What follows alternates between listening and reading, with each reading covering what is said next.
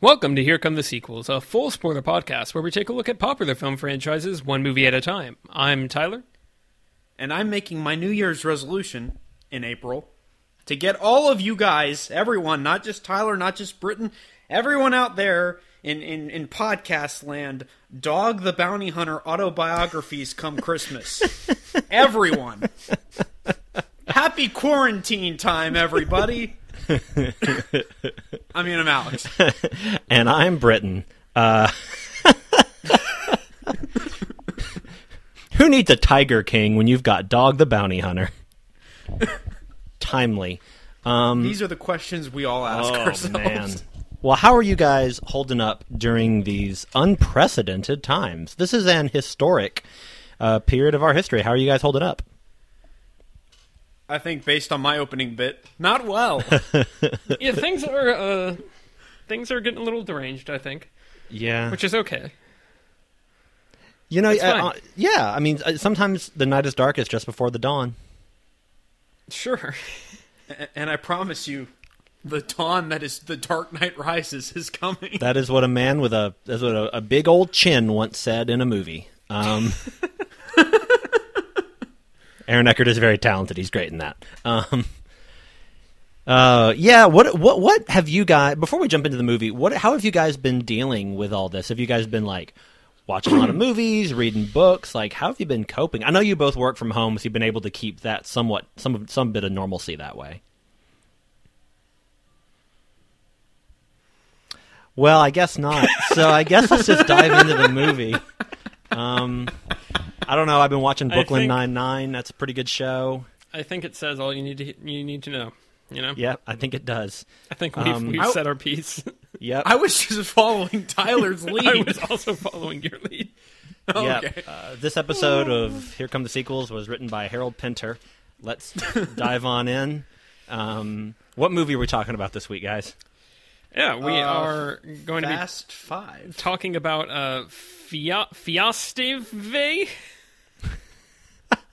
They use the big F. Yep, okay. and there I too. follow. Alternatively, Toretto's 11, I would accept as well.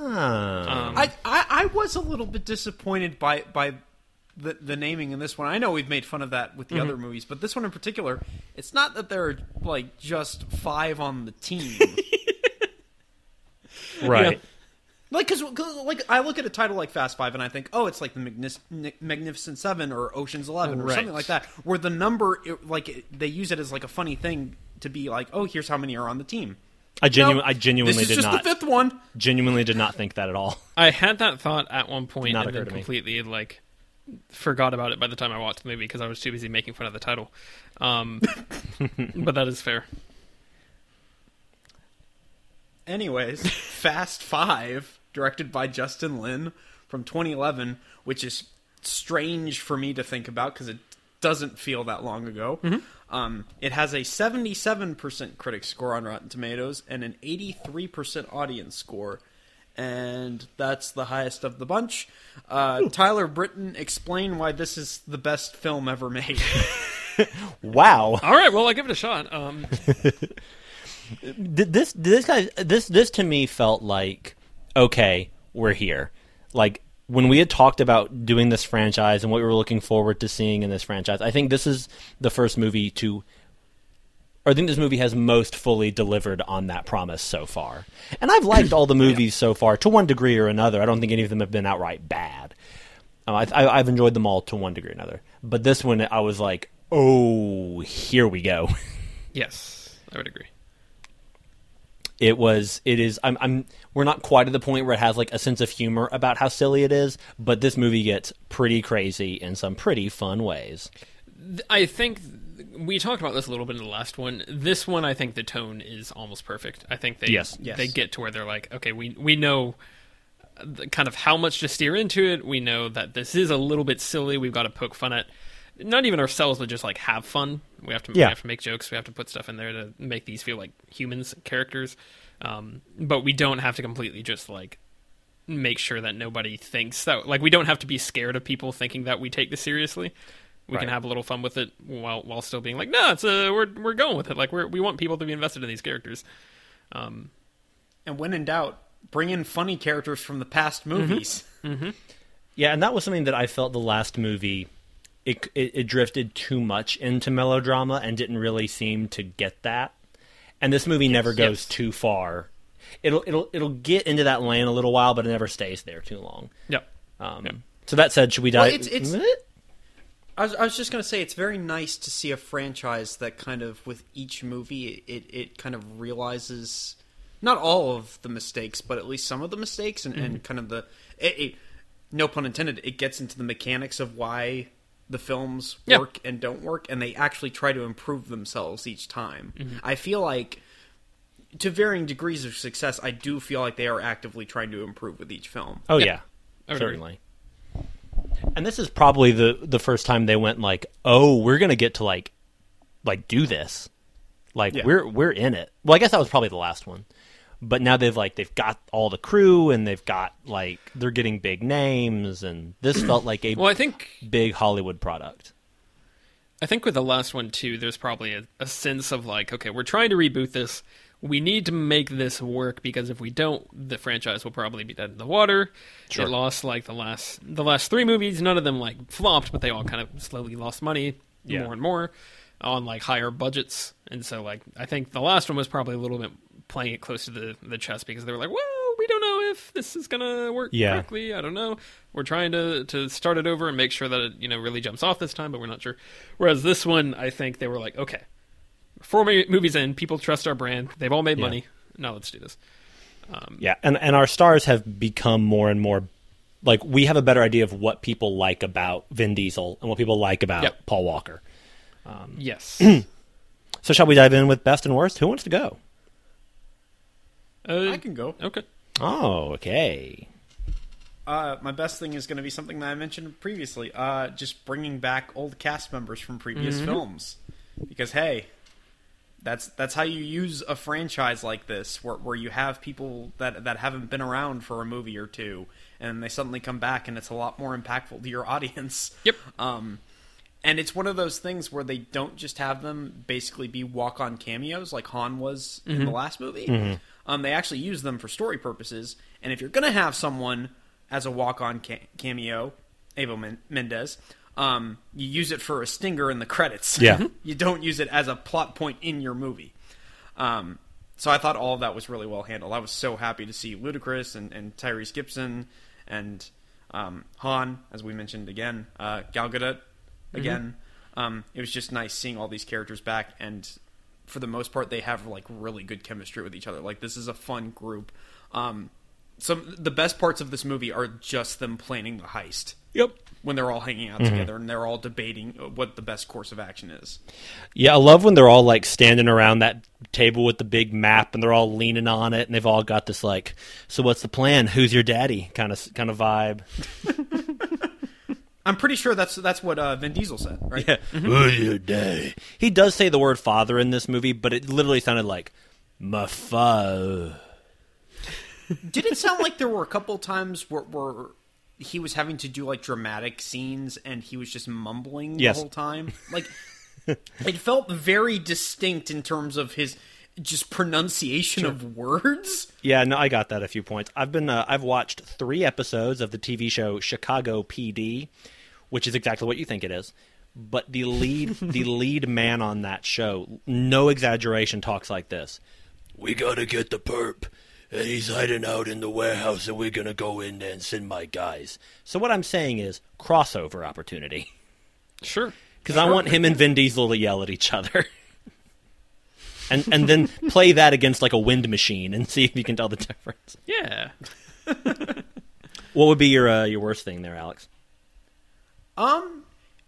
Honestly, it was kind of difficult for me to come up with a worst thing, just because the one thing I came up with, the first thing I thought of when I watched the movie was Tyler talks about his love of aliens, partially because there's the whole thing of we've got these multiple different parties fighting each other for control, or whatever the situation may be. Different motivations. I was immediately getting vibes of that, because obviously we have Dom and his crew trying to steal the money from is he a mayor? What is he? I think so. Yes. Reyes. Then obviously we have Reyes and kind of his goons, and then we have The Rock and his group of government agents. Like, I don't know, all that interplay was a lot of fun. And really, The Rock is, for the most part, he's an antagonist in this movie. So it's kind of hard for me to say. I do think my worst thing is going to be the villain. Mm-hmm. I think, once again, we kind of have a villain problem that's a bit more remedied than some of the others, because The Rock is very much an antagonist in the movie. But Reyes, I thought, was completely flat. His right-hand guy was completely flat. Oh, yeah. Didn't care about any of that side of things. But once again, it was remedied by the fact that we have The Rock and kind of his special forces guys that made things a bit more interesting. And he gets more screen time as well. Yeah. So and they seem to, and all of the villains in these movies they've just been plot devices, but because he was the secondary villain, I was fine with him just being a plot device, because, like, okay, you're just here to set up reasons for everyone else's paths to cross and for all the cars to start going.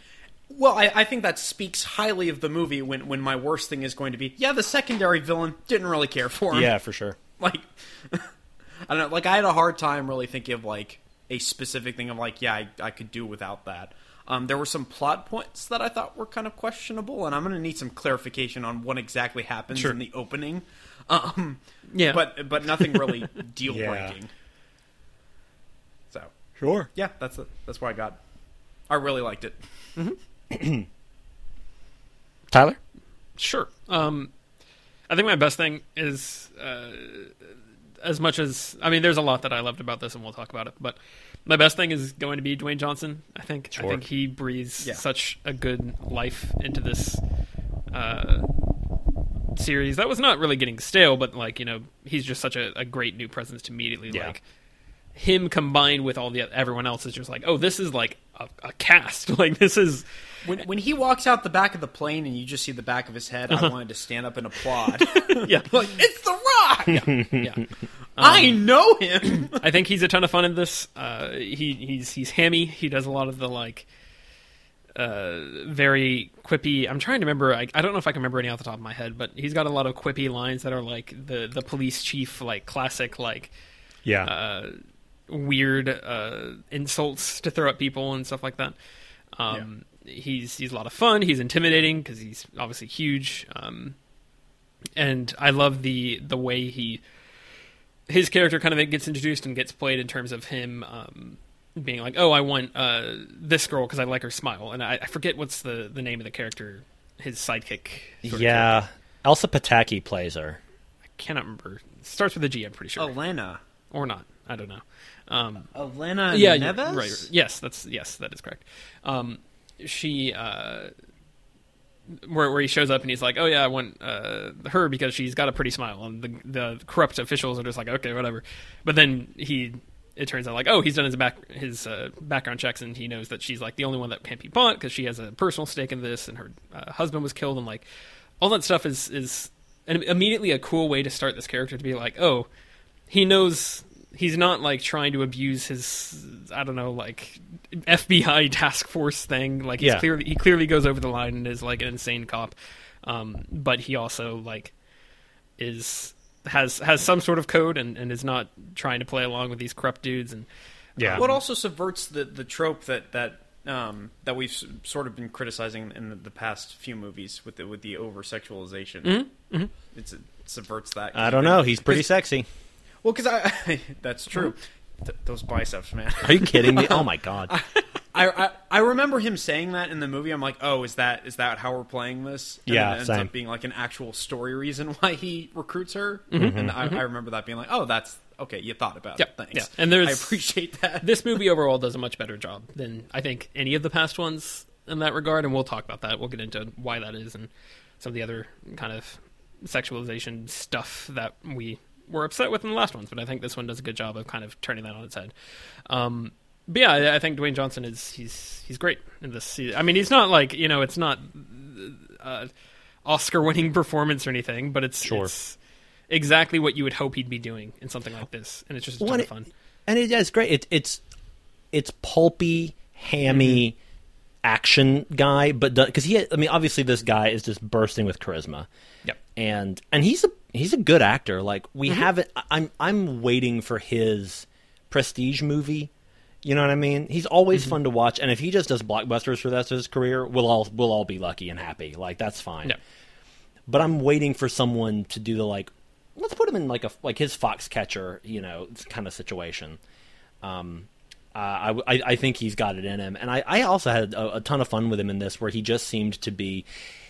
We hadn't gotten to a point with him in movies yet where we realized, he can be funny beyond just, hey, he's the Tooth Fairy, or whatever one he is. But he actually has this comedic ability we would see in Jumanji and whatnot. But I agree. What a fun jolt of energy to have in an already pretty energetic franchise. Mm-hmm. Well, it's just helpful because he's not just using his physical presence to appear threatening or like a macho thing. He's also using it for comedic effect. Yep. Yeah. So. Absolutely. Yeah, it's good stuff. I think my worst thing, and this is not going to be... I've already brought up the Marvel movies, the MCU, too many times while talking about these movies, and I'm going to bring it up probably a lot more on this podcast because I think there's a lot of strange parallels for a movie that came out a year before the Avengers. But your worst thing is that it didn't have Alan Silvestri's score. Yes, my worst thing is that at no point did Captain America wield Mjolnir. Then they would have gotten into the safe much faster. Exactly, that's what I'm saying. You say, I just want to point out to all our listeners, Joseph's ears just pricked up somewhere.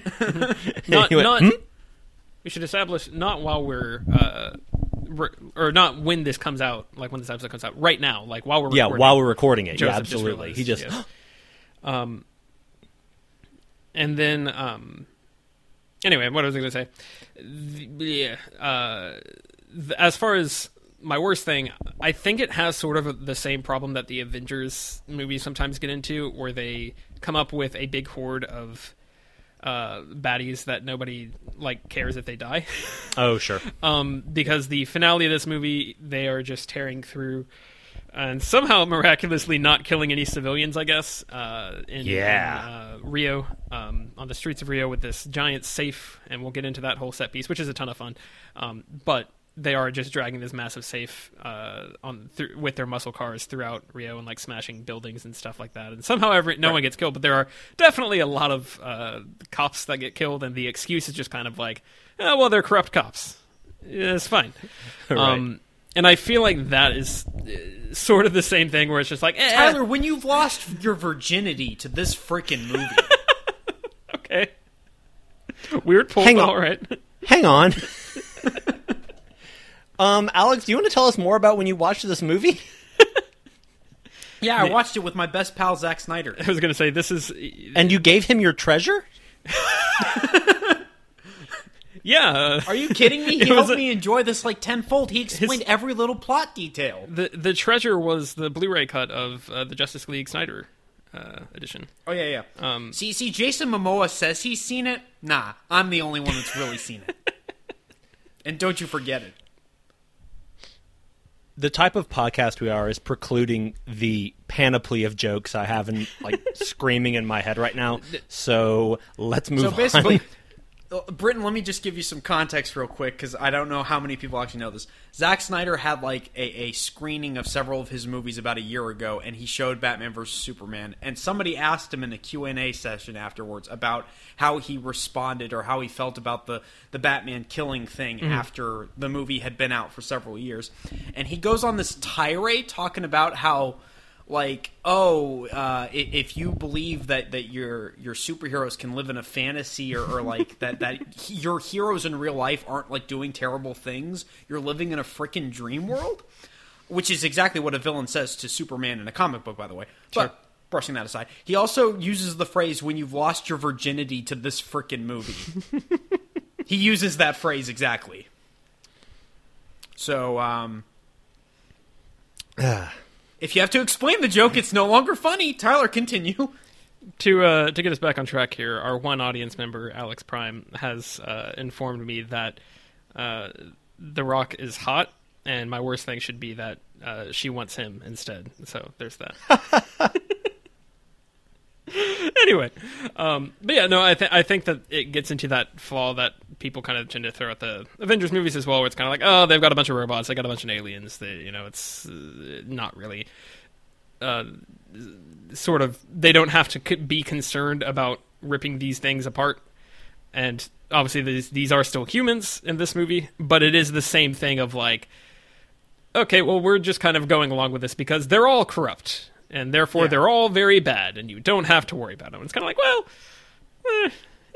in reality, there would be a lot of those people who are like on the payroll because they have to feed their families, whatever. But I guess we're just kind of setting that aside, and because they do murder a lot of people in this. I mean, I don't think that comparison is very fair. Number one, because the MCU, I think they take great pains to talk about, the actual collateral damage and trying to save people during all that stuff. But then also, those are superhero movies, and superhero movies are just naturally inclined to talk about their heroes being heroic and the morality of actively trying to save people. These guys are a bunch of criminals. Yes, that is the other thing. This is starting to verge on what I was concerned about in comparison to the Pirates of the Caribbean movies, where at what point, like, I'm supposed to be supporting the pirates the whole way through, but a lot of them are really terrible people, and I feel like I should not be on their side. So this what didn't quite break my suspension of disbelief there, mostly because of how much fun this movie is. Yes. But it's getting right up on the edge. Yeah. With regards to that. And this is not a very strong worse thing, because that is the big difference, is that they aren't technically supposed to be like, they don't have to like not kill people. Right. But it is still kind of like a little squeamish about this. I don't know. Yeah. I did appreciate that once they actually get to the bridge, it is literally just cops chasing them at that point. Like, the civilians have all kind of been cleared. Yeah. So, at least there's that. Yeah. They thought about it at least a little bit. Yeah. Oh, also, just one quick thing to piggyback off my worst thing being Reyes. I didn't really care that we just got one token scene to be like, oh, he's a bad guy. Mm-hmm. And it's like all through exposition. He's talking about like, I give people things, and that I own them then. I don't inflict violence on them. And that's like all we get for, oh, he's like an evil, corrupt businessman, government guy. I didn't really get like a sense that he was actually like, I don't know, we didn't actually see him do anything evil, I guess is what I'm trying to say. Right. So, it was a little bit of a tell, don't show, when it should have been the opposite. Yeah, and this is something, I mean, action movies have had this for as long as there have been action movies of you have to accept the fact that it's going to be hyperbolic. Like, you like, morally speaking, you're going to be like, but do those people deserve to die? Yeah. I don't, like you said, it's totally different when it's a bunch of aliens, a bunch of zombies, a bunch of drones or whatever. But when you have a situation like that, and and this movie is hyperbolic and crazy enough, like John Wick, where I'm like, okay, we're all watching the choreography. We're not actually going, oh, I love watching people get murdered. It's a different vibe. Because this is something I wrestle with all the time since I've started watching horror movies. Like, why am I not bothered in the way that I probably should be by the violence in, like, Bone Tomahawk, for example? Like, obviously I am bothered by it, but that's a whole other scene. The joke was right between the eyes. So my best thing about this film is going to be the the team up montage. There's a lot of things I love about the movie. Nothing really that I really disliked, but I thought the team up montage was so much fun because it was this affirmation of like everybody you've wanted to see, they're all coming back. But I also loved how they kind of had to just make up reasons for the people. Like in movie, Vin Diesel's like, we're gonna need a guy who can talk his way into anything, like Tyrese. Well, I mean, to be fair, they do actually use that in the movie, and they absolutely do. They use everyone, yeah. They do. My favorite thing was when they just invented this backstory for Tej being like a techie. Yeah. And I was actually fine with it because he waves it off like, I had a life before you met me. And I was like, that's fine by me. But I loved the setup of like, there's going to be a lot of surveillance. We need someone who's good with circuits. Ludicrous, of course. I was just disappointed that he didn't still have the afro from Too Fast, Too Furious. Sure. And what's even worse is during the credits, they show little clips of everyone from the previous movies they've been in. So they show him from this movie, and then they show the shot. I'm like, well, you guys are willing to like recognize, oh yeah, he added an afro in a previous movie. Just go all out. And they all signed Fast 5. And they all signed the screen. Oh, good stuff. But yeah, I like that a lot. I thought it was just really fun. And then it was fun seeing all of those characters meet, like Han and Gal Gadot and Tej and Tyrese. And so I guess my worst thing is just, oh, right, those two other guys who, like, they were in the previous movie, I think. They're in the first one, if I'm not mistaken. In the first one? Okay.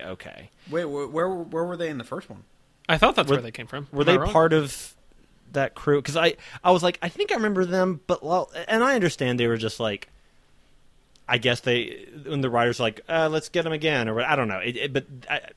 They were just kind of also there.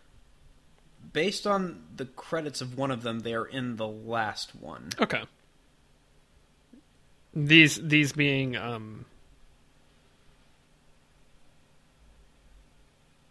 Leo and Santos is who we're talking about? Yes. I was expecting, honestly, I had forgotten that they were in one of the last ones, and I think that just speaks to the limited amount of screen time they get. Yeah, and they weren't bad by any means. I think it was just like in the midst of all this, like, oh, there's Han, there's Tej, there's, so-and-so, to go, oh, right. Oh, and here are these two who are always arguing. I was honestly expecting them to be turncoats. I was like, sure. They've got very limited screen time. They're kind of just being used for jokes. Yeah. I was expecting something to happen there, and I am kind of glad that they didn't end up going that route, because then it would have been very obvious. I was expecting Vince to be a full turncoat.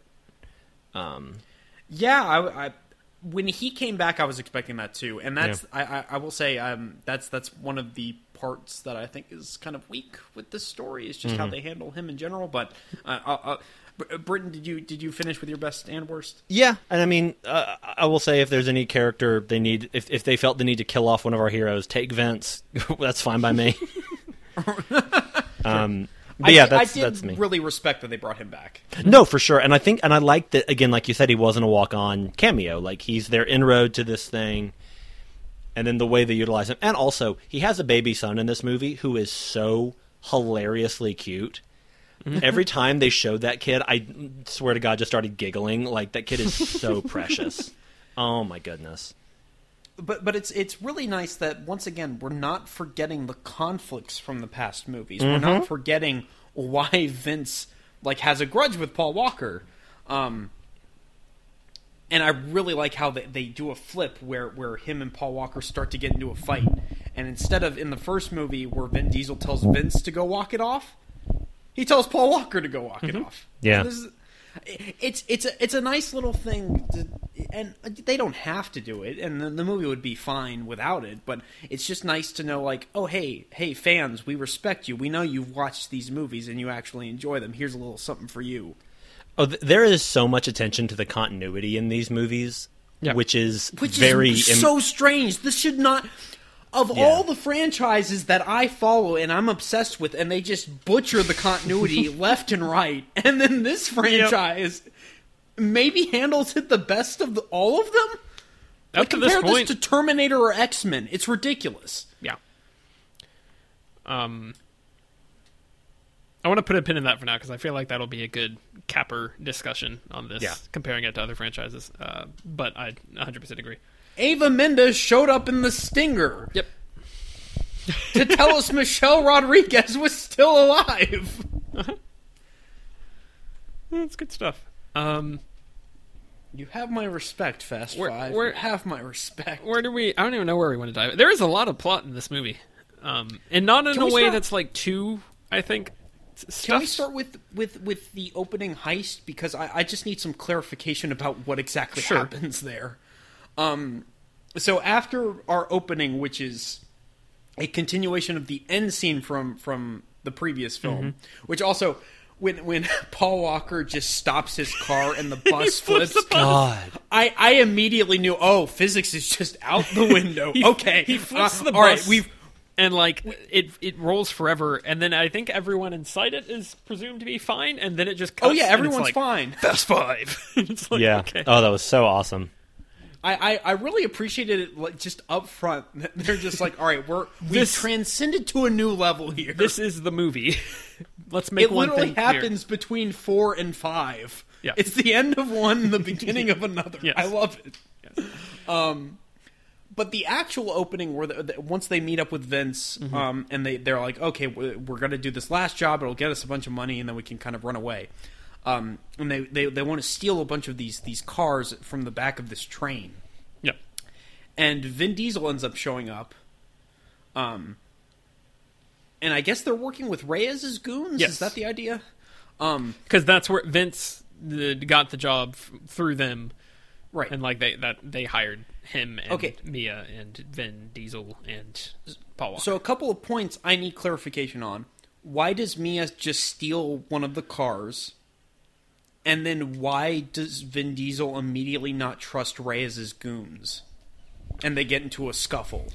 I think it's because all that went by really fast, and Yes. I don't know if it was just me. Was or it if the movie did didn't like explain it. Vince say something to Dom about like don't trust him or something? I feel like there was some information passed. Well, I think the idea was that she was like, I think they were like, all right, Mia, drive the car out, and they like didn't trust her, so they were trying to take it. Like they were like, no, we want to drive it. And like there's some conversation where they like settle it, where they're like, okay, well, it doesn't matter, we're all going to drive to the same place. But then, I think maybe that's what it is that one of Reyes' goons says to another one of the goons, we're all going to drive to the same place, or something like that, and we can steal it, we can take it back there, or something like that. Oh, okay. And so I think they catch that. Maybe they say that in Spanish or something like that, and Vin Diesel or Paul Walker knows, or Vince knows, maybe, I don't know. Somebody knows. Okay. And then that's when I think Vin Diesel walks over and says, change of plans, go back to where we were staying or somewhere. I don't know where he tells her to go exactly. But Okay. Gotcha. That seems like a weird assumption for those guys It's- to make and be like, they won't understand what we're saying. the relationships very quickly fell apart in Yeah. the trade. I don't know exactly why, but it was something along those I lines. guess if they're just supposed to be like idiot goons, Yeah, sure, but I don't know if that's exactly what it was supposed to be. Maybe they were talking quieter and Vin Diesel just suspected. I don't know. It's something along those lines. It's not like super clear. I agree. Yeah. Like it's a little that bit seemed a weird. little flimsy to me, Yeah. especially because it's like the setup of the entire conflict of the movie. Yeah. But the scene itself was cool. All the action's really, really nice. So They've got this weird like Mad Max vehicle that's like got a ramp on the back that drops off the cars after they blowtorch into the car or the train car, and then the vehicle like they spiral out of control and ends up like Paul Walker's hanging from it as it's dragging along the side of the train, and it blows up on the bridge. The train drives over a bridge at one point, and Vin Diesel just takes a guy and chucks him into the bridge. He just kills a guy that with was a bridge. so good. And there's that great clanging sound effect. Yes. He throws him out and he goes bank. You don't So see anything. awesome. He just chucks him and just. See, Yep. what you guys missed, and maybe this is a part of the Snyder Cut of Justice League. Vin Diesel immediately turns around, looks at Paul Walker, and says, "I killed a man." Now, I will say, on Amazon, from whence I rented this, they had also an extended edition that I didn't get. Interesting. I don't know how much longer it is, or if it's even a difference. Because Amazon will often promote two of the same thing. Right. But yes, we can investigate. I believe a I watched little the burn on theater Bezos cut. there. So a curiosity that I had: Vin Diesel goes to Elsa Pataki's house and is like, "We're gonna have sexual attraction, but I won't do anything about it." Which I actually kind of like. I kind of like that he's consistently getting very, very close to women, but like he won't be with anyone but Letty. I like that continuity of his character. I think it's a little much that he keeps being so flirtatious with them. But the point is, He's there, and they're having this crackling chemistry, and secretly she's like, dude, I'm married to Chris Hemsworth. Like, you're great, but I'm married to Thor, so... yeah, listen. Why does he... Excuse me, Bloodshot, you need to back off. Yeah, for real, though. I'm married to Black Cat, okay? My heart is in the sea. Did... Men in Black, the fourth one. The fourth one. Why did he want the crucifix that she had, her necklace? Because he, like... That's why he's come to her house and steals it from her, right? Like, why did he want that crucifix so badly? Wasn't it Letty's? Am I wrong? Okay. Or was it that's just... what I thought. That's what I assumed. I assumed it had something to do with Letty, but I knew it was just... Well, because after that, they transition into a conversation about her husband having died, and they realize that they both lost someone, yeah, and they kind of bond over that. But I couldn't tell, like, is this the hint that Letty's... I mean, I know we get the confirmation that Letty's still alive, but is this just like a hint for that? And how does she have it? And how did he... Just a little muddy on that. Well, she got... Did you catch when she got it? Do we need to clarify? So she got it when during the Vin chase Diesel... in the favelas. Yes, there's she ends up with it. A chase where Dwayne Johnson flushes out all our crew. Yeah. Vin Diesel has to push her out of the way when she confronts him because a bunch of Reyes' guys show up and start shooting at them. Right. And he kind of... I think he pushes her out of the way, they end up on the ground, and then he runs away before anyone can catch him. And then she sees it on the ground, and she's like, oh. Oh, so he dropped it. Okay. Yeah. Then then that answers everything. Okay, gotcha. Cool, makes sense. Other plot. Oh, go ahead, Braden. No, I was gonna say I did like that she wasn't anyone's. That we had a female character that wasn't anyone's love interest. Mm-hmm. I thought was really cool, and I even liked the way they did Gal Gadot and Han getting together. There's a lot of flirtation, but it's not like. They handled it in a very subtle way that I was not expecting. Yeah, we're just like, okay, yeah, that's a thing. And then obviously all the stuff with Mia and Paul Walker. But I like that we had a female character in here who was, and I guess Eva Mendes as well, who was just like a member of the team. Yeah. Well, I also like that they're able to bond over their love of like cars and how good they are with operating cars. Yeah. Like, Han sees her drifting skills, and he's like, well, she's the one for me, guys. And it's also handled without a ton of dialogue, which ordinarily you would think, oh, that's... The romance feels rushed. Yeah. But no. It's very well handled, and I think it's mainly because that's not at the forefront of the movie. That's just kind of a side thing. I remember we talked in the Phantom of the Opera episode about how we don't buy the relationship between Raoul and Christine because we never really see them flirting at all. Right. And they have so much more time on screen together than in this movie. Now, look, I know people are always comparing Fast Five and Phantom of the Opera. Mm-hmm. Call it Fastum of the Opera. It's the great debate of our time, Britain. Yep. It really is. Now, why can't the Phantom be in a Fast and Furious movie? Why can't Gerard Butler be in a Fast and Furious movie? That actually would be pretty fun. That's true. I need him to have more good things to do. I buy him as the brother of Luke Evans, Charlize Theron, and Jason Statham, if that's actually the family in this movie. I'm their cousin, Gamer. Furious Has Fallen? Is he in those? Is that the right one? That's him. I thought you were going to say, I'm their cousin, Geostorm.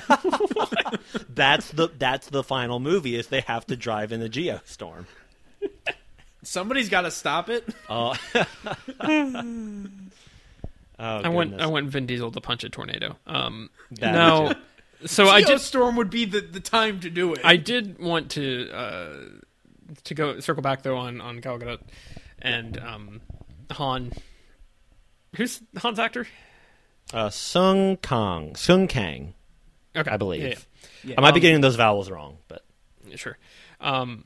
But I really like the scene between them where they go and they're trying to like find a way to get Reyes' fingerprints, handprints.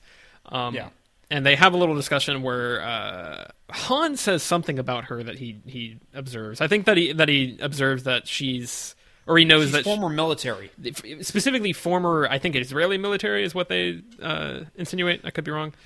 I think so. Yeah, well, because Gal Gadot herself served in the Israeli military. Yes, but I think there's something in there. Where I think I think they do say it. Yeah.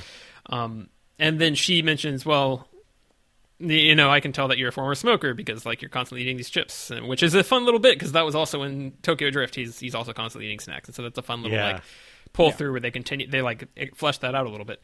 It's not like a thing that anybody was begging to be answered, but it's just a fun way to have these characters show that they are interested in observing each other and like are both smart characters that are getting along well.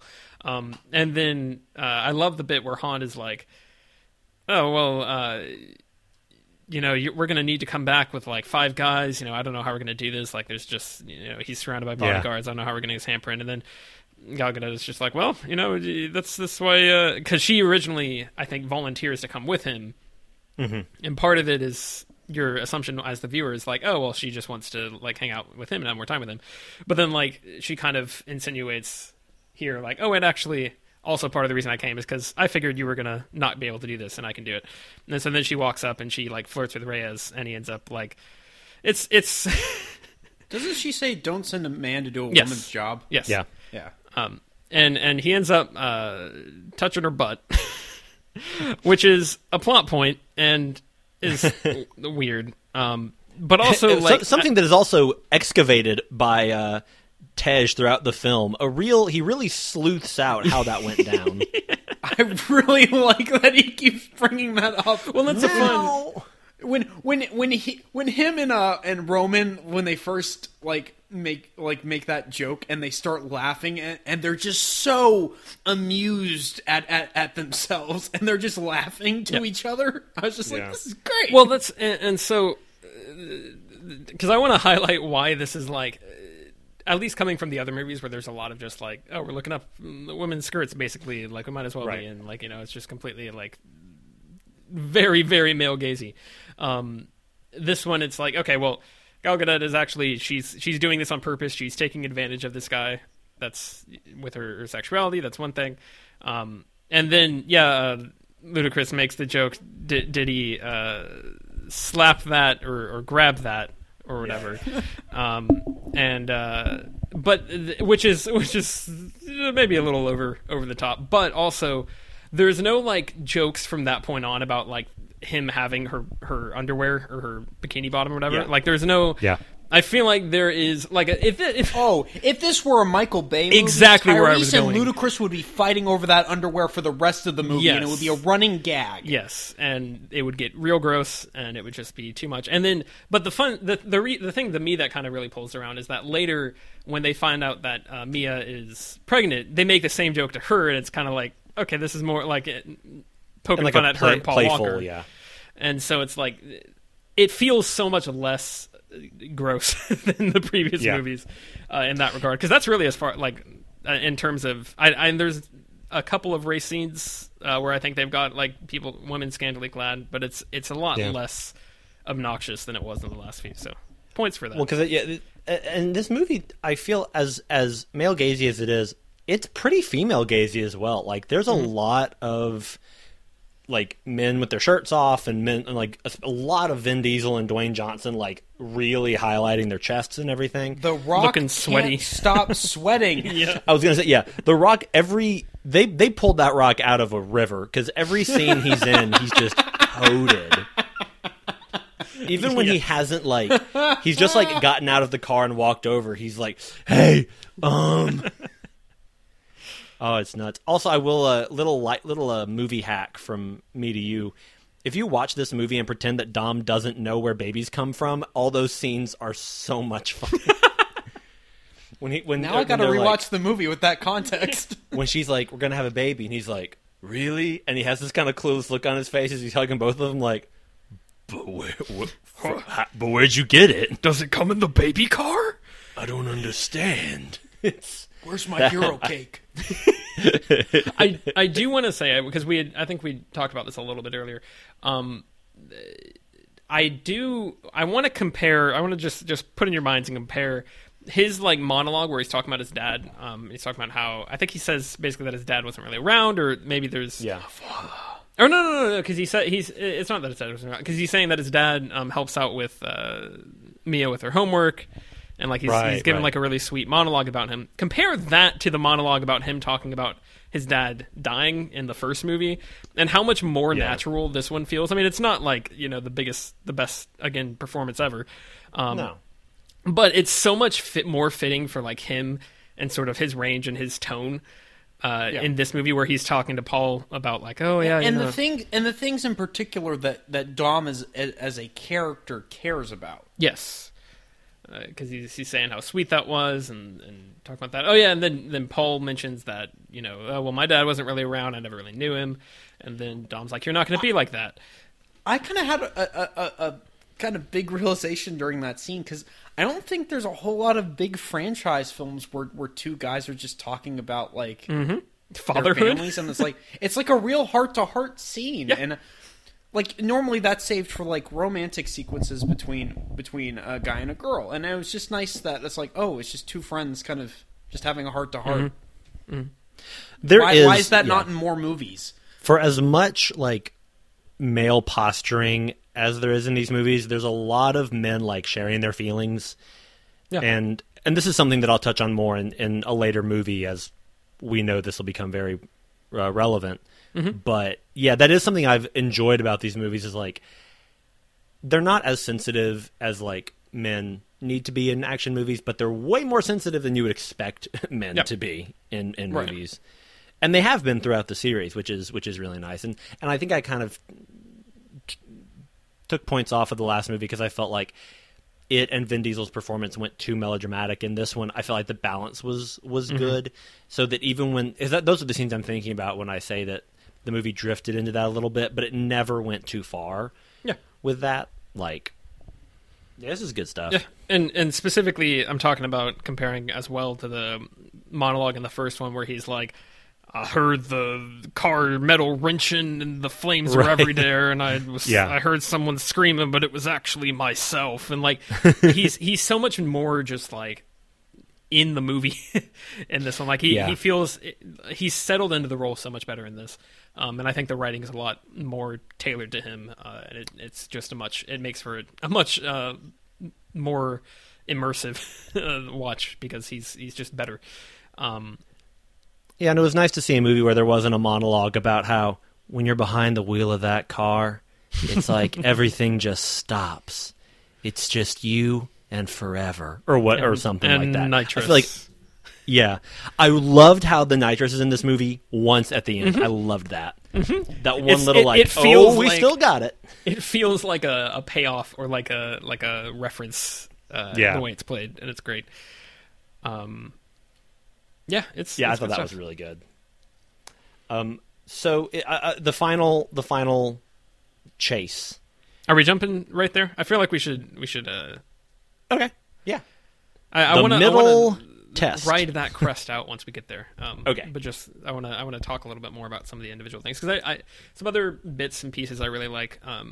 I like that they immediately, when they decide they're going to rob Reyes for all his money, they go and reveal their faces to him and be like, "Yep, we're the guys who are going to rob you. We're going to do it."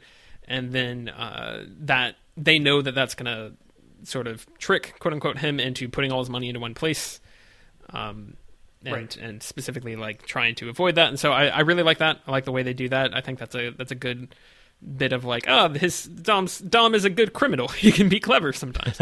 And I love the way they all react when he puts it on the police station. That's a fun twist. It's like, oh yeah, duh, he's got everyone in his pocket, so he can do that. And there's bits like that throughout the movie in terms of, like you were saying, with them planning.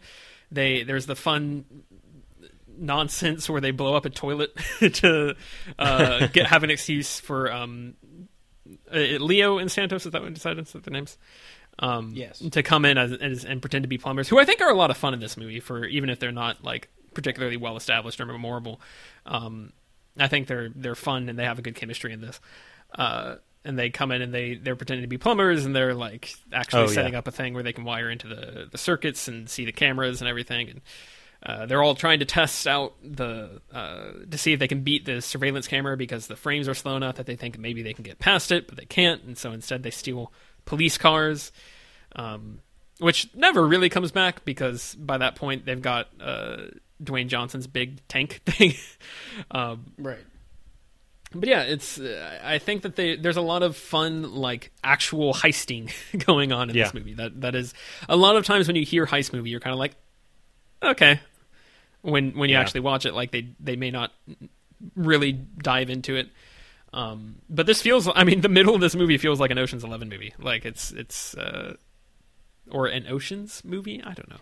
Tyrese having to go in to get the box into their the safe room or whatever was just delightful. And that's a really clever little thing too, where he's playing it as like, oh, I gotta take this in here so I can look around. Like I want to make sure the security's safe, and like it seems like that's what he's trying to fight for.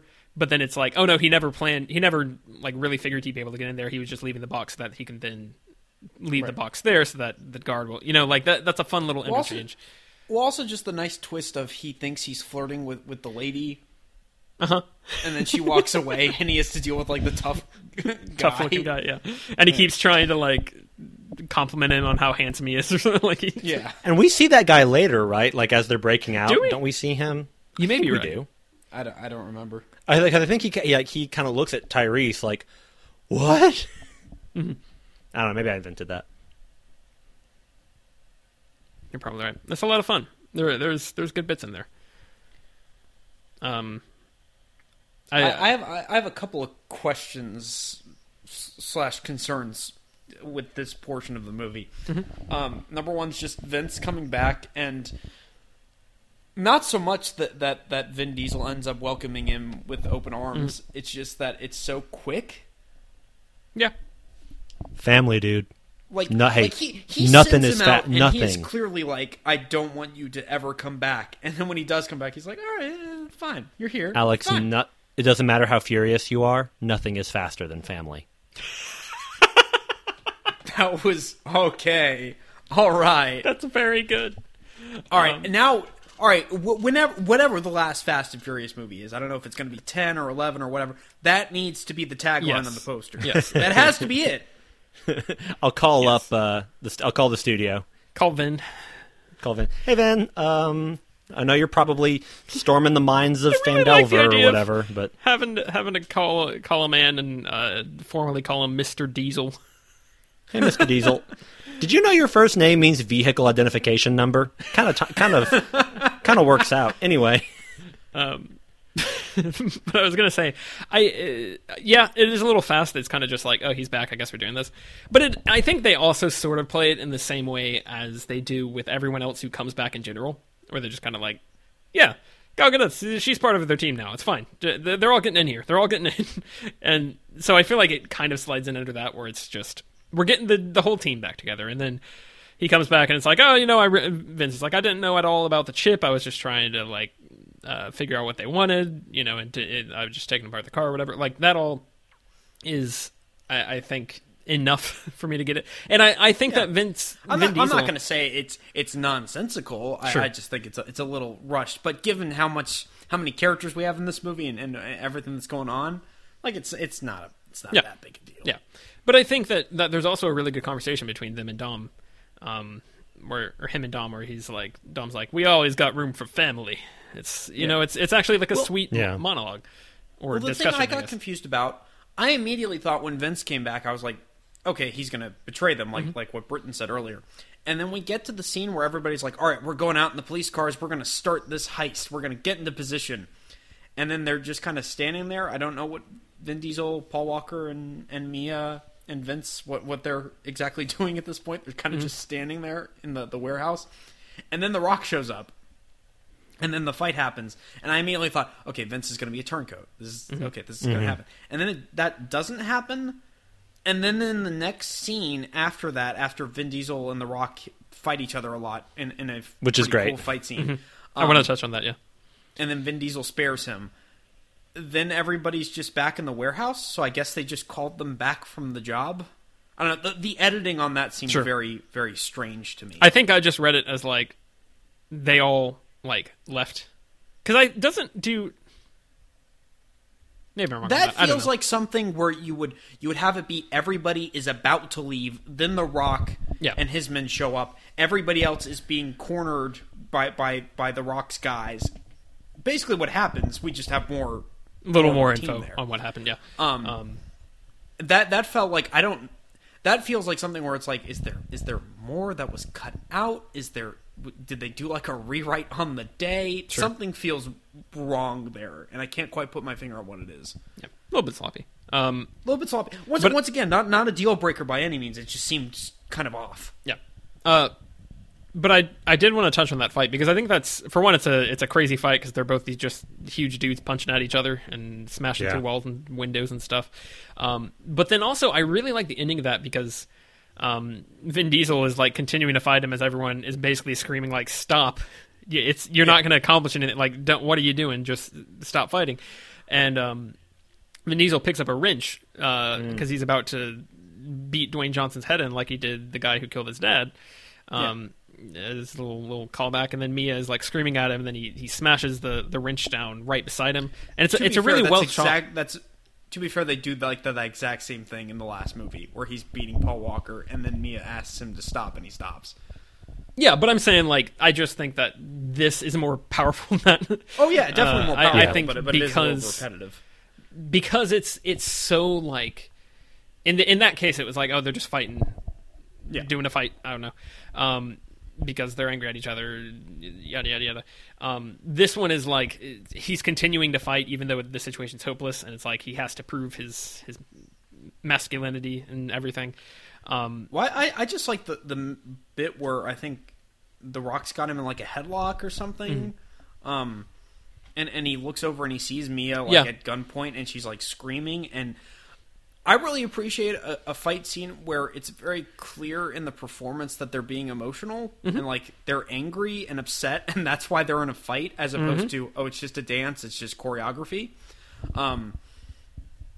Like that's why a lot of the fight scenes in like the newer Star Wars movies work better for me than like a lot of the prequel fights, because a lot of that just feels like a choreographed dance as opposed to more emotional fights, at least in terms of the performances being given. Yeah. So, Vin Diesel being angry.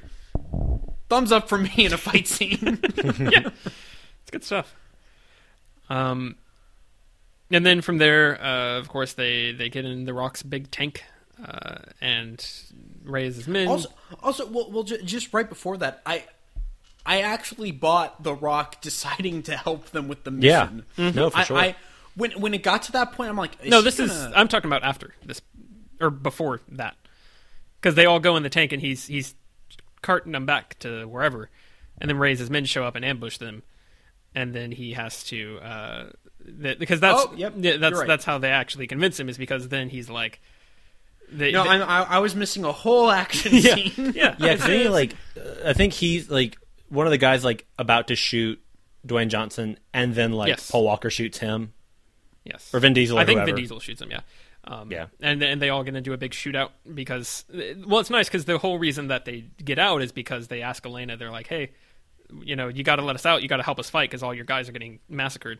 And then and it's surprisingly emotional seeing The Rock's men get definitely. Like that bit where one of them is just kind of like hanging out of a car. And like he's already down for the count, but then they just drop a couple of grenades on him. I'm like, oh my guys, that's just not fair. He's down. Yeah.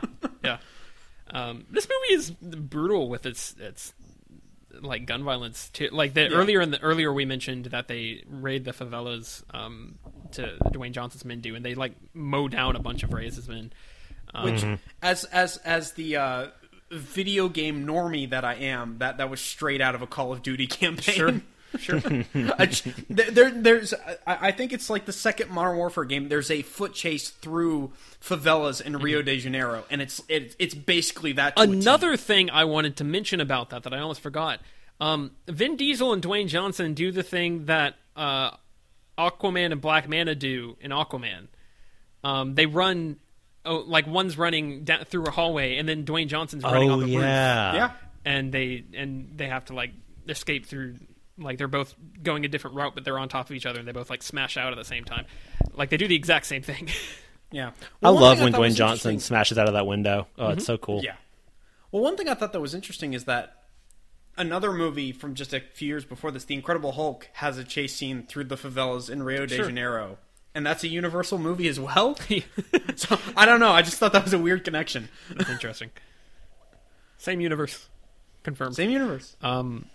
Specifically, have we already made this joke that specifically the Ed Norton Incredible Hulk movie is set in the Fast and Furious universe? I think so.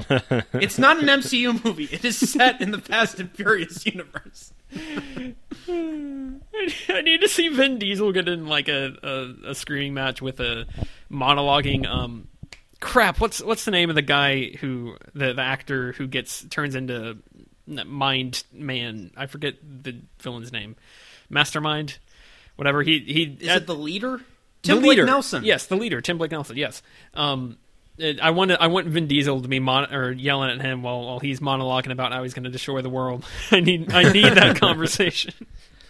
I want Vin Diesel to fight Megamind. So, but in that shootout, Vince gets shot, and they realize that he's dying, and then. It is a really nice little thing. I really like this line where not too long before that, Vince is like, because they're about to roll out for the mission, Vince is like, hey, I got eyes on Mia. And he tells that to Vin, to Dom, because, she's pregnant, obviously, and he's, trying to protect the family. And then he's telling him about Nico, I think, because he mentions that he's named after Dominic. Is this the first time we learned that his full name is Dominic? Is that supposed to be revealed? I think we knew that at the beginning. They probably mentioned his name at some point. Yeah. Anyway, if nothing else, they Dominic remind you of Francis Toretto. Correct. Here, after Vince gets shot and he's about to die, Dominic tells him, "I got eyes on Nico," and this is a nice little thing. The script is good. It is a good script. It's clever. I know. It cares. And I want to say it's the same screenwriter since like Tokyo Drift. Could be. I think it is. I'm gonna check on that. Could be one of those things where they're just getting better at it. I mean, once again, it's just nice, like the continuity. Like, okay, we've got the same guy. Like he knows, he's helped build this universe. He knows what's going on. Let's see. Yeah, he started with Tokyo Drift. He's been a screenwriter on some other action movies, like I think Wanted. He's on that. He's on 47 Ronin. Oh, he's a producer on the Tom Cruise Mummy. Well, then we got to do it now. Same universe. Same universe. From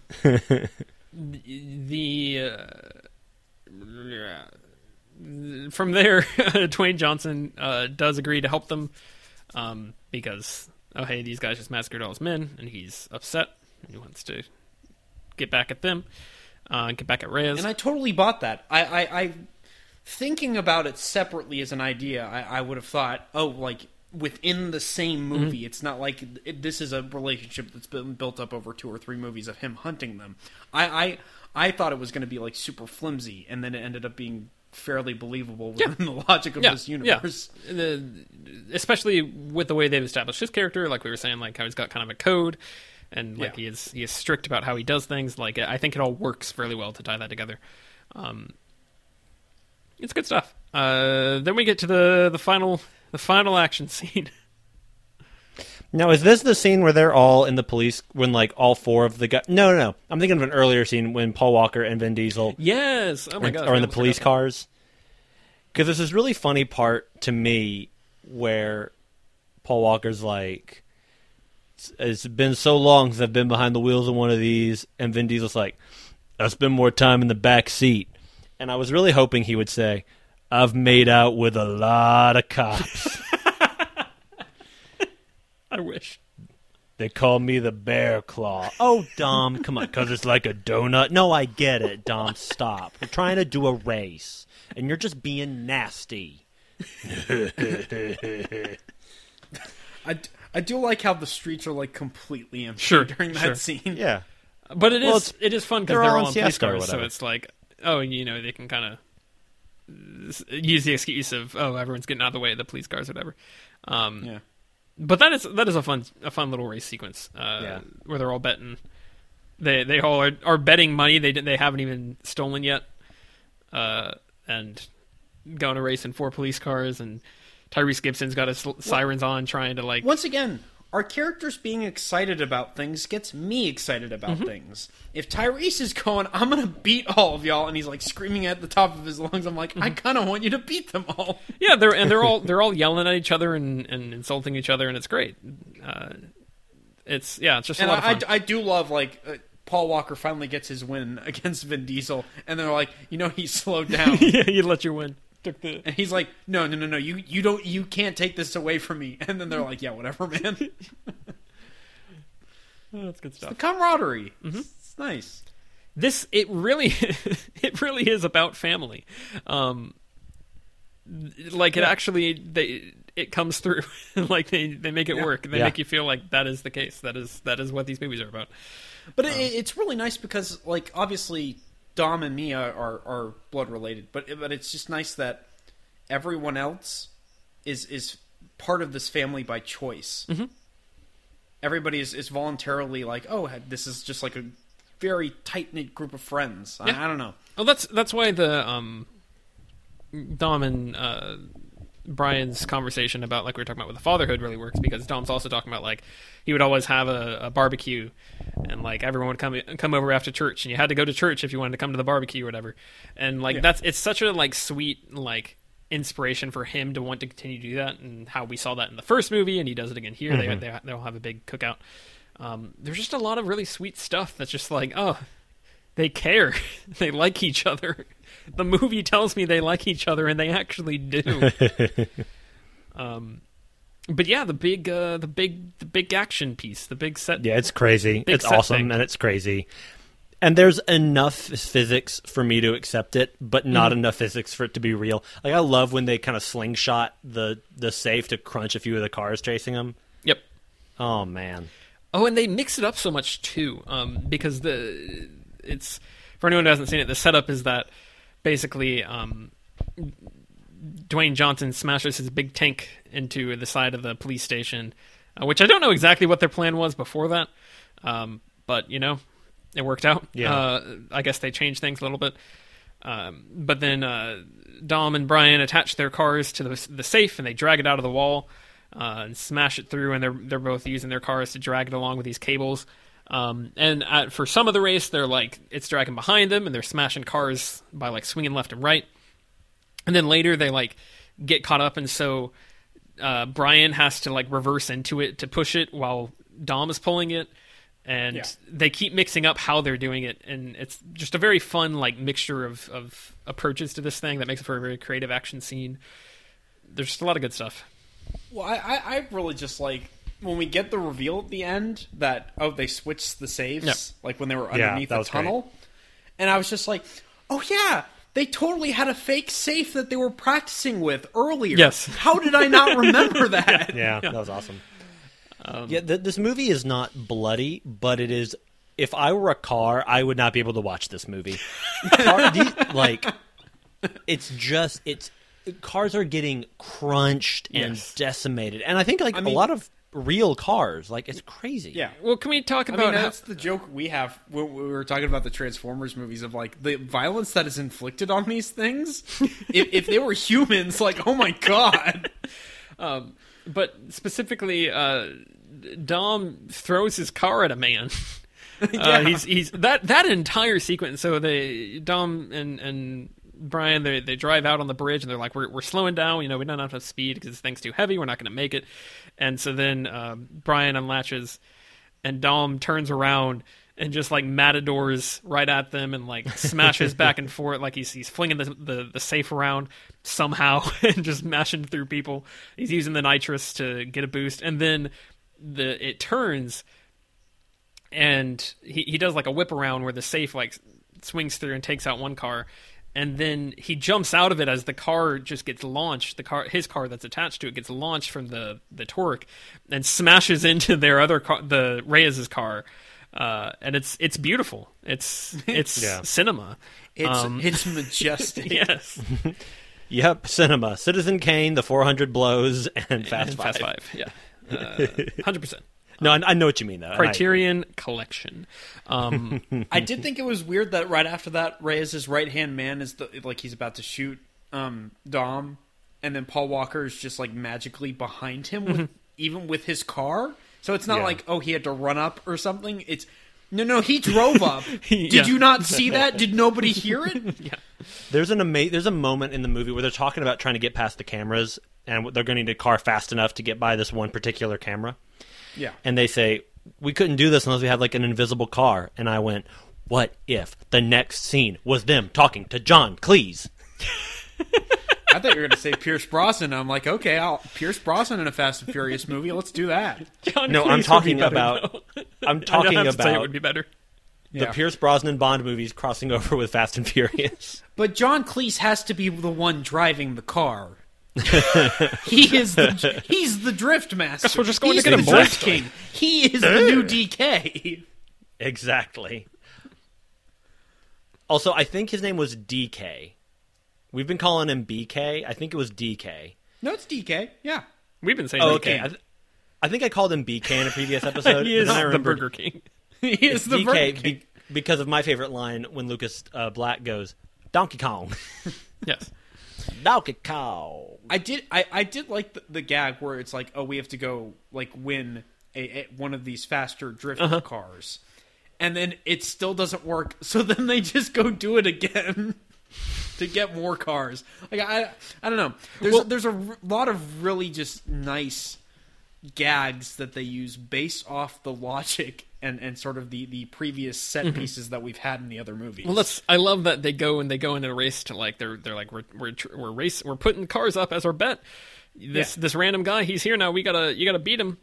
And then they race some guy in a street race, and like Vin Diesel's challenging him, and he's like, "Okay, you think you can win my car, or whatever?" And they just cut, and they've got the car. Like they don't even show the race; they're just like, "He won." It was not. You guys have seen enough of these. All right, let's move on. Yeah, it's a fun bit, and yeah, just the whole movie is full of that. There's just constant like good stuff. Yeah. I love Dwayne Johnson's reaction when he realizes they switched the safe at the end. Mm-hmm. He just like burst out laughing. Yeah, it felt very much like the end of the first Pirates movie. Yes, I believe Norrington also says we'll give him 24 hours as a head start or something like a day's head start or something. But it felt very much like the end of the first Pirates of the Caribbean movie, which is interesting. Also, a very good movie. Yep. Also, a very good movie. There's a part in this movie where Vin Diesel and Dwayne Johnson like do the Beastmaster shake, where they like grab each other's forearms. No, it's after they're lifting, or he's lifting Dwayne Johnson off the ground after the big shootout. Right. And yes, it's glorious. And they grab each other's arms, and I was like, well, now I'm just thinking about Arby's very big meaty sandwiches. That's basically what this is a commercial. Like, I would not have been surprised if like the little hat came up in the corner. There is one part in this movie where there's a guy wearing an Under Armour t-shirt, and I don't think I've ever seen that in a movie. And I think that's all you really need to know about Fast Five. Like, it's a clear like product placement thing. It's very funny. Yeah. It's good stuff. I love the montage of them all getting like they got away with it, and they're spending their millions on stuff. The last little bit with Tyrese Gibson and Ludacris, where Ludacris has his garage and Tyrese Gibson shows up and he's like, "I got this car. Look at this. It's amazing. It's the only one in the Western Hemisphere. There's only 4 of them in the world." And then Ludacris is like, "Oh yeah, we're gonna drive in that. Oh, I guess there's 2 in the Western Hemisphere," and he has the same car. And it's very funny. Yeah, it's good stuff. Han and Gal Gadot are driving to, like, Berlin or something, or they're in Berlin and driving somewhere. And then she's like, "Didn't you want to go to Tokyo?" And he's like, "Oh, we'll get there. Wink, nudge. I'm going to die." Eventually. Well, they were talking to their travel agent, Ray Winstone, who's like, "Where should we go?" Sure. And he said, "Berlin!" And so they went to Berlin. Who else am I missing? Did they show what? Leo and Santos do with their money? I feel like they do, but I can't remember. They do, but I can't remember what it is. Yeah, I can't remember either. They do show it. Oh, jeez. But then you see, like, Dom and Mia and Brian. And they're on the beach. Just Kokomoing it out. And they Then they do a Rocky 3, and it's beautiful because they're like, all right, I want a real race, and then they get behind the wheels, and we don't know what happens. It's good stuff. Yeah, it's a really fun movie. I had a good time. I feel like which furthers the conspiracy theory that's not a conspiracy theory, it's just a fact that I am not the one who should be choosing what movies we do. Because I was like, let's take a break. Let's do Terminator Dark Fate. We took a break before the best one so far. Yeah. But I feel like I don't know, I needed that movie last night, you know? Yeah. Just like a good raucous time. Mm-hmm. And it didn't. I mean, it's long. It's 2:10, but it doesn't feel like it does. You could probably trim it down, but it doesn't feel like interminably. Like, why are we here for 2 hours and 10 minutes?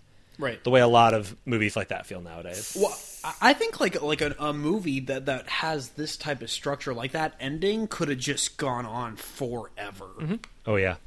And it doesn't. It's a testament to how well it's structured, how it all kind of comes together, and how fun that action scene is. So I wanted to... Well, we can go and do grades, and then I'll talk a little bit more. Remind me again what I gave the first one. B+. Okay. You guys go first. I'm curious. I think I have my grade, but I'll wait. Britton, what are you feeling? I'm torn between B+ and A- because I feel like we're going to get even better than this, and I don't want to, I don't know. Let me do B+. Okay. I think I'm going to go B+ as well. My one concern with it moving forward, I do want to know if at some point the craziness and just how ridiculous it gets, if that starts to overstay its welcome. Sure. And or cancel out the character work and the relationship stuff that they're trying to do. Because this one, I think Tyler said it perfectly. Like this handles all that stuff. Like it balances it all very, very well. So I'm wondering if that balance is just going to be skewed moving forward. I don't know. Fair point. See. Yeah, and I was kind of feeling that too, because this feels like this is the big team up movie, and so it's like, well, the way it plays the ending, this almost could be the last film. Yeah. Aside from the stinger, of course. Right. But yeah. So yeah, no, I definitely agree. I'm intrigued. I'm gonna go A-. I'm risking it. I'm going in. I really, really enjoy this one. I think it's a little bit sloppy in places. It's not maybe like high art, but I think it's a very good movie. Oh, absolutely. I think it is a ton of fun. Yeah. I did want to mention, so this is the fifth, as the title would suggest, the fifth Fast and Furious movie. So if we look over at the Marvel Studios up to this point, or up to the Avengers, I guess is my comparison. Iron Man 2, Incredible Hulk, Thor, First Avenger, Cap, and then Avengers. So if we are saying Hulk is halvesies, you know, Hulk's split between these two franchises, so they're both at 5.5 right now. Right. Then does that mean what is the math on that? Yeah. So then that would make Avengers sort of, fifth or sixth. Warner Brothers at this time was losing their minds over how to fast track their big Justice League movie. Well, hold on. I not even like if we're comparing like at what point within their cinematic universe. Green Lantern came out the same year as Fast 5. Very true. Had not even lest we forget. Okay, fair. Even better. But my point is that like there was a lot of them really like obviously like because at this point, or because after Avengers 2012, then obviously they were already working on, and then they really. Or no, Man of Steel was 2013. So Man of Steel comes out 2013. And then immediately after that, Avengers made so much money, and they're like, all right, we got to really like just go all out for this. And so then they go, and they do their BVS, and they do their Justice League, and it all falls apart horribly. They're trying so hard to milk that superhero money, But this movie, I mean, it didn't make Avengers money, but this movie did really, really dang well. And then over the next 2 movies, getting up to Furious 7, I think, made like $1.5 billion. They got so jealous of these movies, they had to steal one of their actresses, Tyler. Yeah. No, but that's the only success the DCEU has had. You're probably right. But my point, that's not technical. My point but is, you know what I mean. My point is that they weren't. It seems like they were so fixated on making their own superhero universe, where like there's this other thing over here that's just proof that if you just continue to make consistent movies and care about the continuity, you're gonna make good money. And I know that Furious 6 would have been 20. Was that 2013 or was that 2014? Does anybody have any idea? 2013, because I think at this point they're 2 years apart. But let me check. That sounds right. And so it's just kind of like, it's fascinating to me that that Avengers is really the thing that kicked off the obsession with cinematic universes. But like this franchise is doing real well, and this is basically a team up movie. Like we're pulling in characters from various places. We've got, Han is now like a main supporting character as opposed to just showing up in the last one. So like now we've got like an established character from Tokyo Drift, and like we're continuing to pull all these guys back in. And it's like you care about the continuity, and you making a fun team up movie, and it made money and people liked it. And Eva Mendes came back for a stinger. Yeah. And yet like everyone's losing their minds over the Marvel movies. I'm like, they got there first. Like I know they didn't make as much money, and that's obviously the main reason everyone lost their minds after the Avengers, but it did really well, and like it was a launching point for a very good series of box office hits, and now is a box office tentpole. And so like it's just very funny to me, and especially because it's from Universal, who's also like dealing with their dark monster mummy verse. It's like, oh wait, actually they can do things. Fast and Furious 6 came out in 2013. Okay, that makes sense.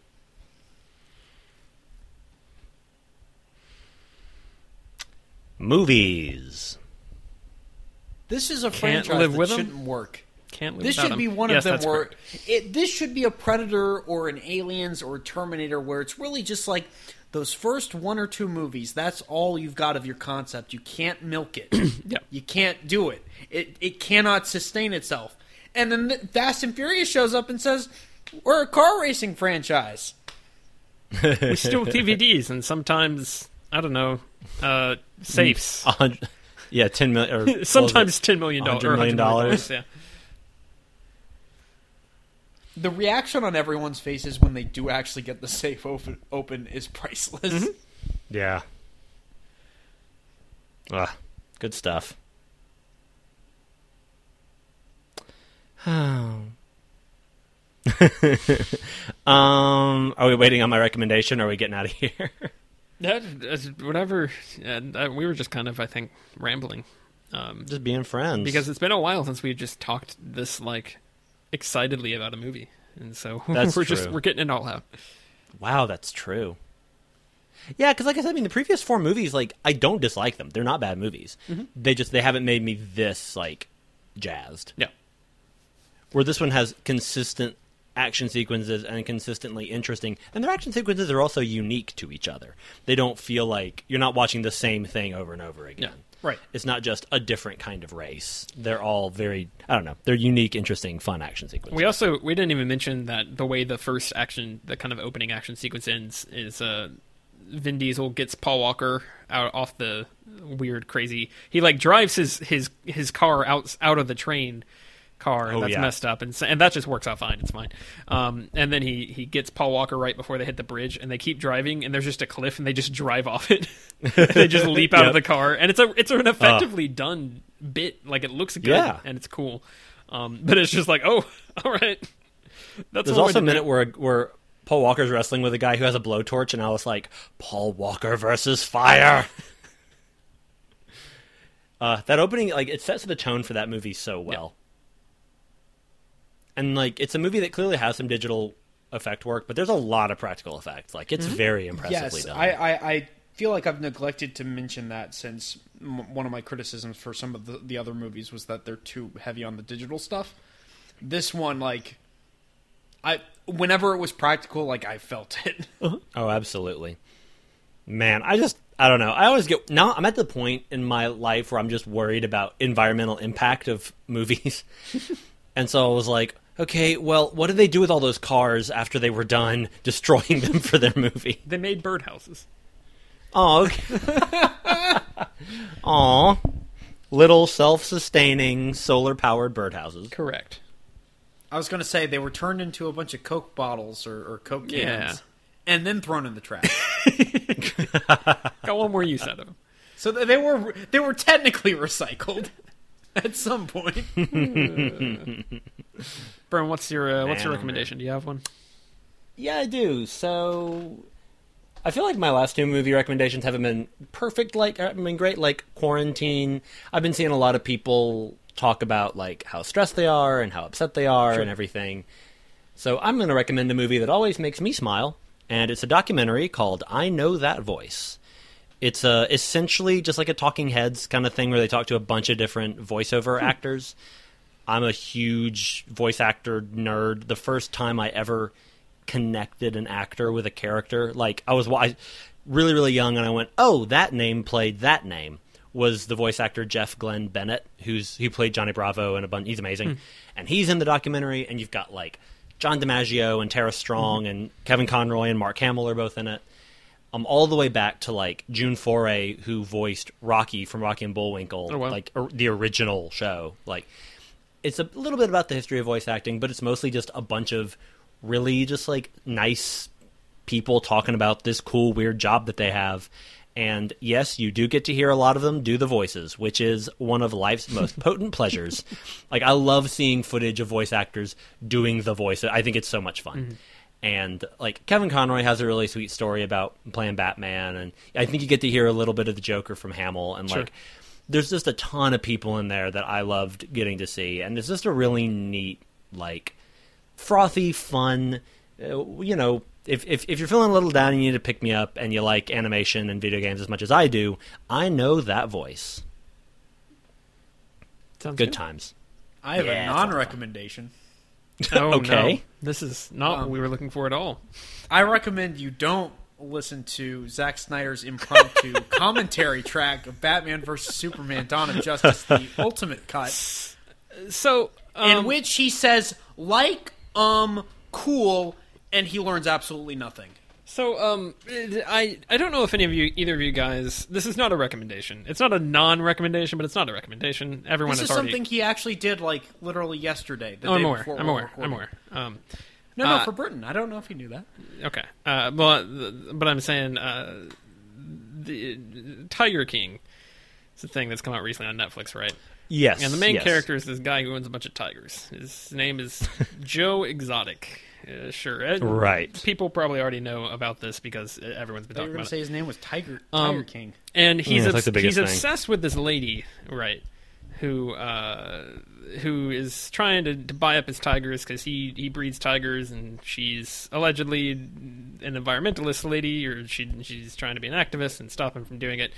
It's the documentary is all kind of about the fact that they're all kind of hypocrites and horrible, and so on and so forth. But this man continues to do a television, like a really crappy online television show about what he's up to, and he constantly talks about this lady. Her name is Carol Baskins, and he's constantly talking about her. This metaphor can go one of two ways, I feel. And it just felt relevant right now to your non-recommendation.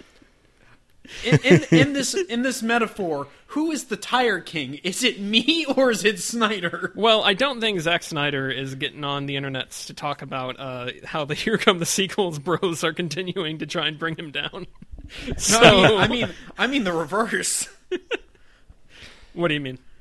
I'm constantly bringing him up in conversation. That's my point. Is that you are Joe Exotic and he is Carol. Okay, so Carol Baskins.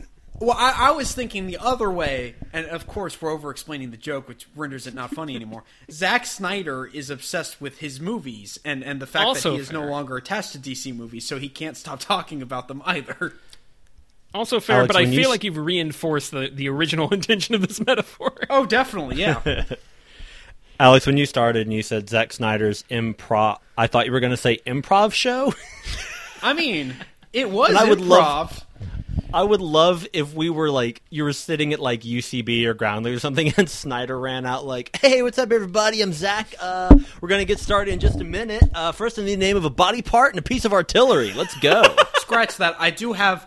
I want to recommend the commentary to Britain and Britain alone, just because I want Britain to perfect a Zack Snyder impression. I need that in my life.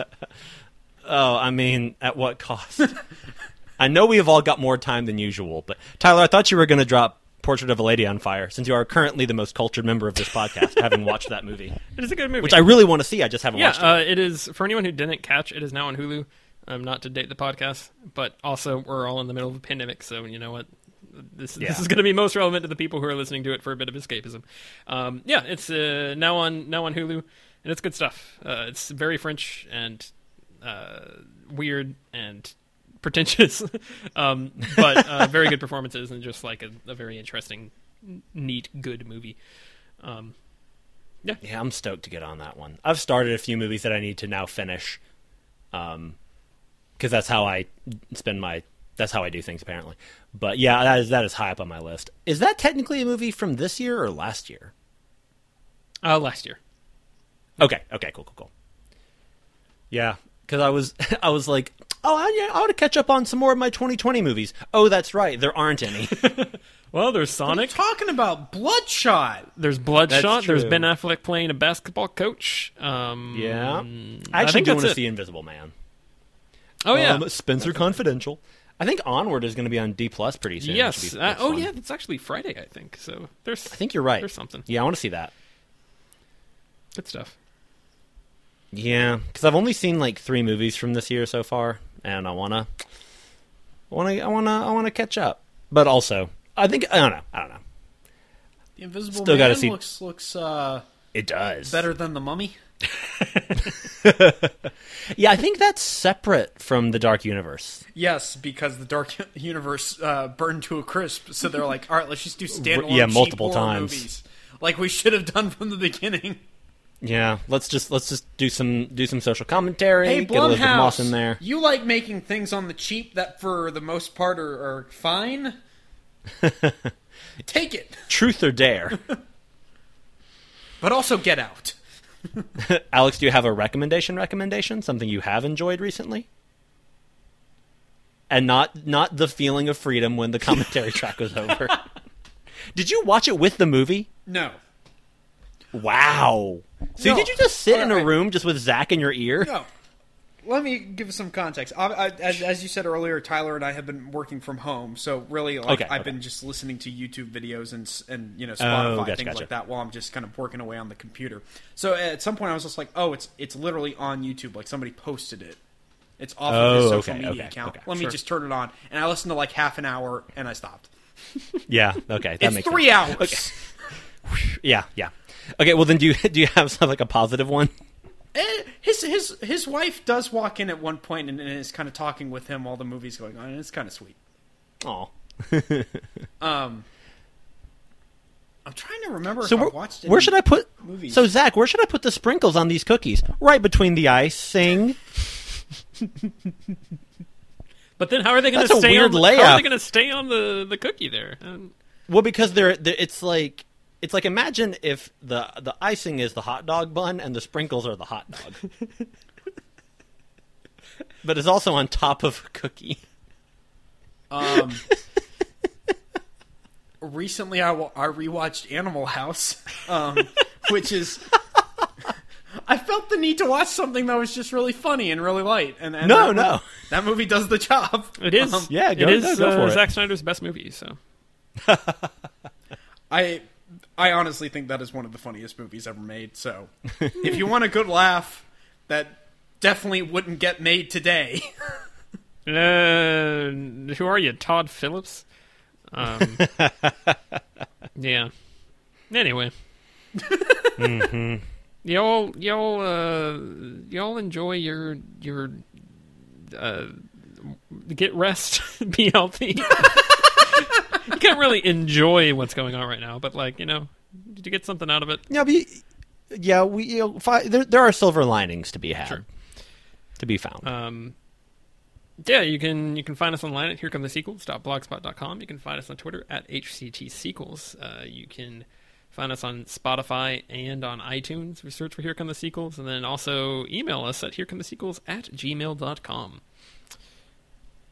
I've been Tyler. I've been Britton. And I've been Alex, and you're having a Fast 5 kind of night. Everyone watch it. Go do it. Yeah, now. This is a good recommendation. Mm-hmm. No, this is the 3-way recommendation. Yes. Go.